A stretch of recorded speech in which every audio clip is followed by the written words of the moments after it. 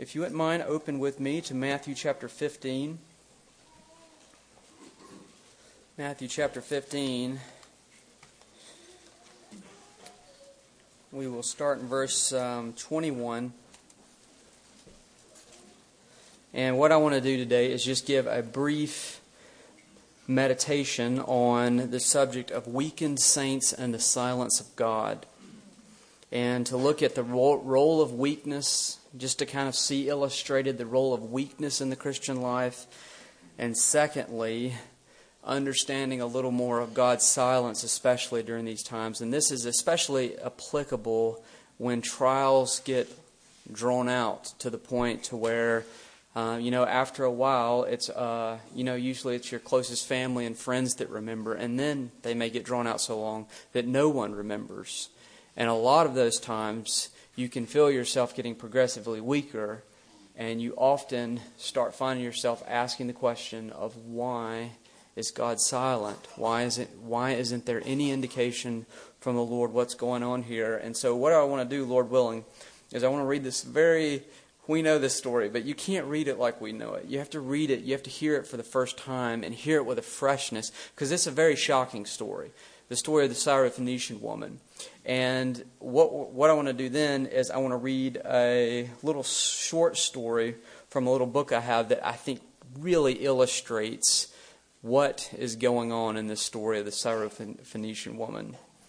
So let's start in verse 21. Jesus went away from there and withdrew into the district of Tyre and Sidon. And a Canaanite woman from that region came out and began to cry out, saying, "Have mercy on me, Lord, Son of David.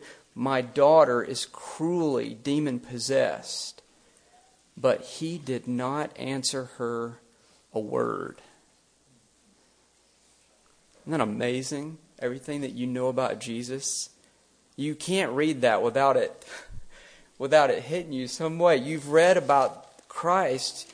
Many of you have read about Christ your whole life. He's stilling the sea. He's providing bread for all these people. There's all these miracles happening. There's these blind people that are coming to him. And here the Syrophoenician woman comes. Her little girl has a demon. And she starts saying, "Lord, please heal my daughter." And he doesn't say a thing. He doesn't even acknowledge her presence. God is silent. And his disciples came and implored him, saying, "Send her away, because she keeps shouting at us." Sometimes you have to put up with the disciples. Still. But he answered and said, "I was sent only to the lost sheep of the house of Israel." How about that? He's completely silent. The disciples start complaining about it, so he turns to her and says, "I wasn't sent for you. What I have to offer is not for you." I mean, it's unbelievable. It's unbelievable. But you have to bear with him, because he's a wise, wise physician. But she came and began to bow down before him, saying, "Lord, help me." See, she's getting weaker. She's getting weaker. And weakness doesn't necessarily mean that you start losing physical strength, but it's a good illustration here. Weakness has to do with desperation and losing other options. He answered her and says, "It's not good to take the children's bread and throw it to the dogs." I mean, this is borderline insulting. But she said, "Yes, Lord, but even the dogs feed on the crumbs which fall from the master's table." Here's a woman that's lost all of her options. She doesn't have anywhere else to go, so the very fact that he just put her in an illustration with a dog really doesn't matter to her, because she has nothing else left. There's no plan B, and this is the very picture of weakness. A person who has nothing else, and they're just crying out to the Lord Jesus Christ, even though everything in that situation seems to move in the opposite direction that he's ever going to give her any help. Then Jesus said to her, "Oh, woman," you can feel the passion here. It's not stoic. It's not like he's just reading off a manuscript. You can see the love that has always been there come gushing forth in this expression. "Oh, woman, your faith is great. It shall be done to you as you wish." And her daughter was healed at once. This is a picture, a story, a true story of desperation that is born from weakness. She has nowhere else to turn, and having strength nowhere else, she begins to call out to him from that weakness, and he hears her. And so I want to read you a short story that I think illustrates these principles so well. I was talking with a brother the other day, and I was actually going to go a little different direction this morning, but this story so encouraged my heart again that I wanted to read it to you. And this is from a little book by John and Mary Jones. A lot of you have probably seen this. There's 3 little volumes. This is the first one, and these John and Mary Jones are actually shepherds in Wales. Like literally, they are shepherds. They deal with sheep all day long. They have cool sheep dogs, and there's all kinds of stories about sheep. And man, as you read this, you're like, this is exactly why the Lord called us sheep. I mean, it really is. It's not like, it fit in a couple of instances, but right down the line, we are sheep, and He is a shepherd. So let me just read you a little of this. That delicious green grass down there looks really like it would be worth getting. One can just imagine a sheep on a rocky mountain saying this to herself. A push and a jump, and she can reach it. But to return is by no means so simple. It is far easier to come down the rock than to jump back. She has stranded herself on a rocky ledge where there is no room to go backwards or forwards. The rock face behind and the precipice in front. Here she must stay in spite of all of her efforts to save herself. Will anyone see her? She could be there for days before her owner passes by and is able to rescue her. So you can kind of see what's happened here. And these are true stories. That's what I love about this. So this sheep sees some grass down there. And he's like, "Oh, that looks good." Or she, doesn't matter. Sees grass down there. That looks good. And so, navigates down this very dangerous rocky cliff to get down to the grass. And about the time that her stomach gets full, she starts looking around and realizes she forgot to plan a very important part of this journey. The journey back. She's gotten on this cliff and there's absolutely no way to get off. It's too steep to go back up, and she's on this little bitty ledge. The only option would be to go off the ledge. Well, down the ledge is a very deep chasm, and she's not going to make it. And so she is completely stuck with no options for help whatsoever. Now get this. When the shepherd first sees her, he makes no effort to reach her. Does that start to sound a little familiar with our story? He does no more than cast a keen glance in her direction. Here's this sheep up here, obviously in trouble, and the shepherd walks by, sees her, glances up there, and he keeps on walking.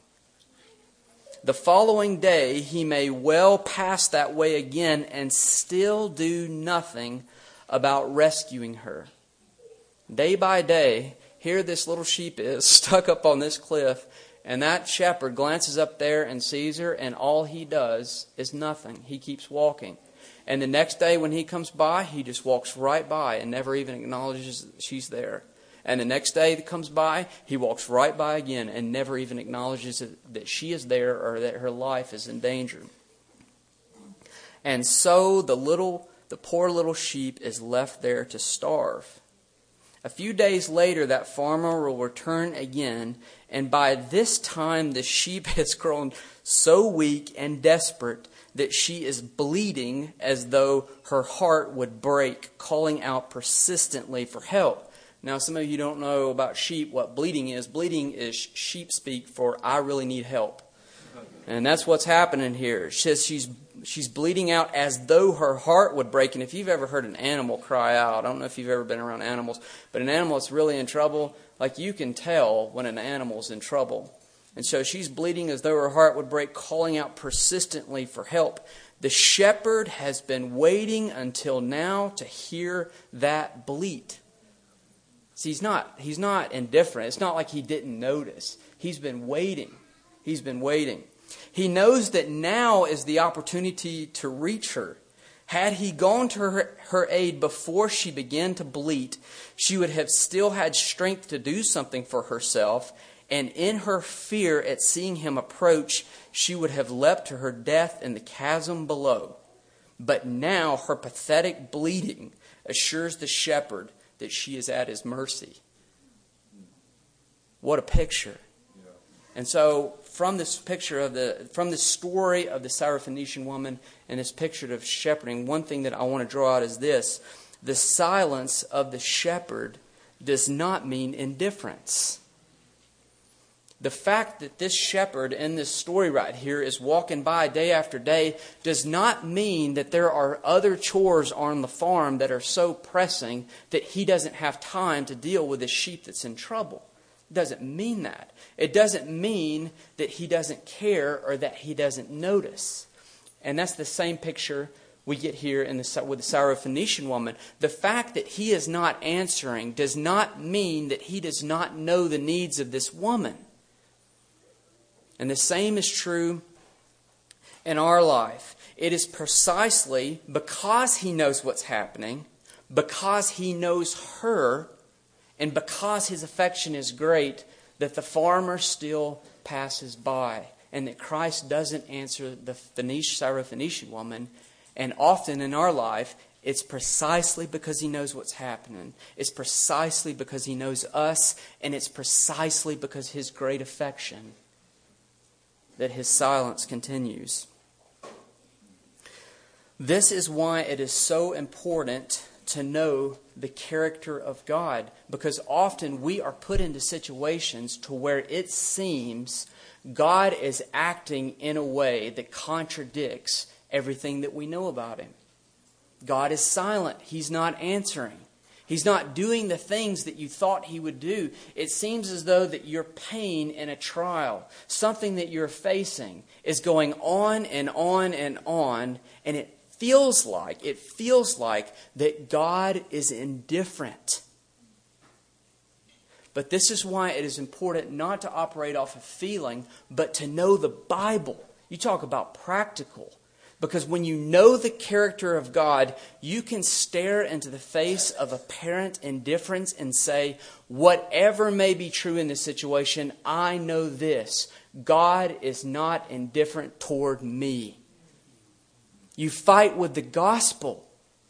The cross forever removes the possibility that God will ever be indifferent towards you. The cross has forever removed that possibility. While we were yet sinners, Christ died for us. While we were yet enemies, Christ died for us. He loved me and gave himself for me. God so loved the world that he gave his only begotten Son. The greatest sacrifice has ever been made. God sent his Son to die under his own wrath because he loves you. When you are in a trial and there is silence, you can know it is not because of this. It is not because he's indifferent. There's a purpose. And that's the second principle that I want to draw out from this. The waiting time, the time in between, has a purpose. And to me, I think that's often the hardest part. Once you get over the initial shock of a trial, the initial pain of something that you're going through, the hardest part is the sheer monotony. It's how long the trial lasts. It's all those moments in between when you're updating people. You give an update and they're sitting side by side in a paragraph in an email, but you lived moment by moment through that thing. And it's those moments going by that are often, that is the hardest part of the trial. Just how long it's taking. How long it's taking. But this has a purpose. Think of Moses. God comes to Moses, tells him he's going to set the people of Israel free. And 35 years later, he's still on the backside of a desert in the middle of nowhere, And the people of Israel are no closer to being free, and at least in his eyes, than they've ever been. Think of that passage of time. I mean, we just read over that. Think of God saying, I'm going to use you to do this great thing. And then you're sitting there for 10, 20. Imagine it, 30 years. 30 years since God has spoken this thing, and you are still out in the middle of nowhere, and God is giving you nothing on timing. But God didn't waste a single one of those moments, did he? You think Moses was different when he came out of that desert than when he entered in? You think those moments had been calculated, every single one of them, to change him? They absolutely had, because when he first started this thing, what did he do? He saw an Egyptian. I mean, this is logic. God's going to set me free from the Egyptians. There's an Egyptian. I'm going to kill him and hide him in the sand. I mean, this works, right? Well, Moses goes charging after him, does this thing, and that's part of the way he finds himself on the backside of the desert. But that was that's his personality. That's where he's at that point in his life. He's charging ahead and doing things in his own power. Here's what we should do. Let's go do it. Well, by the time all of those moments passed that God has calculated for use in his own life, we hear in Exodus 33:15, when he's leading the people of Israel, what does he say? He says, if your presence does not go up with us, do not lead us up from here. That's a very different Moses. Because before that, he's just running out. He doesn't really need a word. It's like, I've kind of already got a general idea of what you're going to do. Now I'm going to go do it. But at this point, those 40 years had made him very weak. They had made him very dependent. And he says, Lord, if you're not going with us, please don't lead us up from here. He knows I'm not going to make it. I can't make it a single step without God. The passage of those moments is such a trial. It's like a trial within a trial. But you can believe this, beloved. God will never, ever waste a single moment in your life. It is all being used to conform you to the image of Christ. It is all being used for your good. And it is all being used for God's glory, even the ones that seem the most monotonous and to have no purpose. And when it feels like almost everybody in the world has forgotten this trial because it's gone on that long, God is not wasting those moments. They have a purpose. And often that purpose is to work greater and greater weakness in us, greater and greater dependence. And this leads to a final thing. Finally, our strength is an enemy. I'm not talking about trying to... This doesn't relate to whether or not that you should work on your skill at work.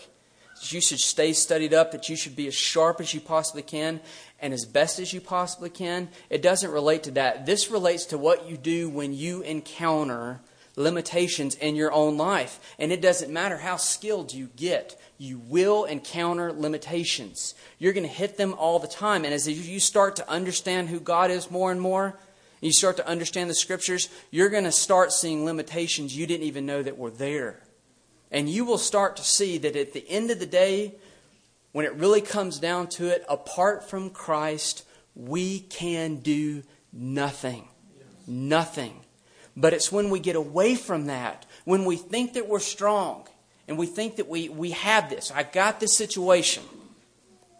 It's often manifested by a lack of prayer, a lack of really digging in the Word, a lack of just being cast upon the Lord.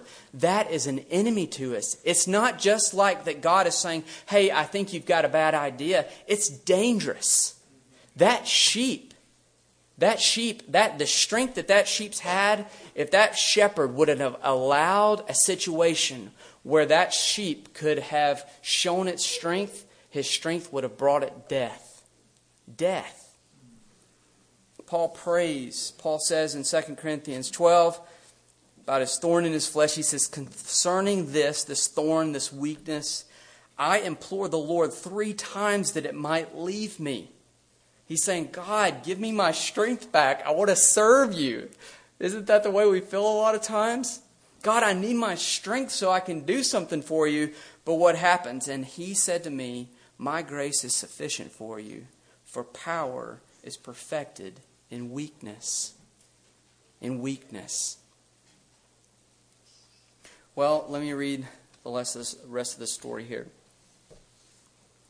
We've gotten to the point to where he's been passing by. He looks completely indifferent. But then he begins to hear the bleat that he's been listening for that lets him know that she's finally weak enough that she can help him. And it says this. He says he has purposely brought with him 2 lengths of rope. One end of each he ties to a slab of rock above the spot. Then grasping hold of the first, like a rock climber, he lets himself down the rope from one foothold to the next until he reaches the sheep. There she lies, a helpless bundle. She can't do anything for herself. He ties a second rope around her securely. Then after hauling himself back to the top, he carefully pulls the sheep up after him. Great is his rejoicing at getting her safely back again, and great will be his care over her as he nurses her. Aren't you glad you have a shepherd like this? There are so many areas and so many religions and philosophies in the world where you get ahead by being stronger. You get ahead by more of your own self-confidence. But in Christianity, it's right the opposite. Christ helps weak saints. And as one brother said, he said there's 2 levels of weakness. The first level is the acceptable level of weakness that kind of is the prideful level of weakness, where you're weak and you admit you're weak. And it's kind of like, one of these scenes in a movie where all the explosions go off. And then this one guy emerges, his shirt's kind of torn. He's all sweating. He's saved the day. And he's kind of limping. And he's kind of got that look in his eyes like, I'm not awesome, but have you noticed I'm awesome? Kind of that level of weakness where it's like, I know, man, I'm just so weak. I just need the Lord. But then there's the other level of weakness that's not funny anymore. It's the level of weakness where you actually are weak. And you have that feeling like, I have lost control. I am completely needy. And you start to see, Lord, I really can't do anything apart from you.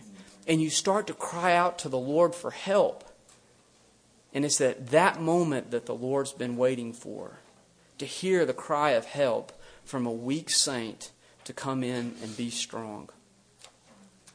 So these are just some thoughts on weakness in saints and how to often understand what's happening in the silence of God. Let's pray. God, we thank you for being such a good shepherd to us. Lord, and we want to confess our weakness. Lord, and we know this morning that it's at various levels that we're able to confess that weakness. We know that really wherever we're at, that we really actually are weak, Lord. We really are weak. And so we ask for your help. We want to be like Jesus. We want to serve other people. Lord, we want to be good brothers and sisters in Christ. We want so much just to be like Jesus. And so we ask you, would you come this morning and would you help us and make us like the Lord Jesus Christ? In Christ's name, amen.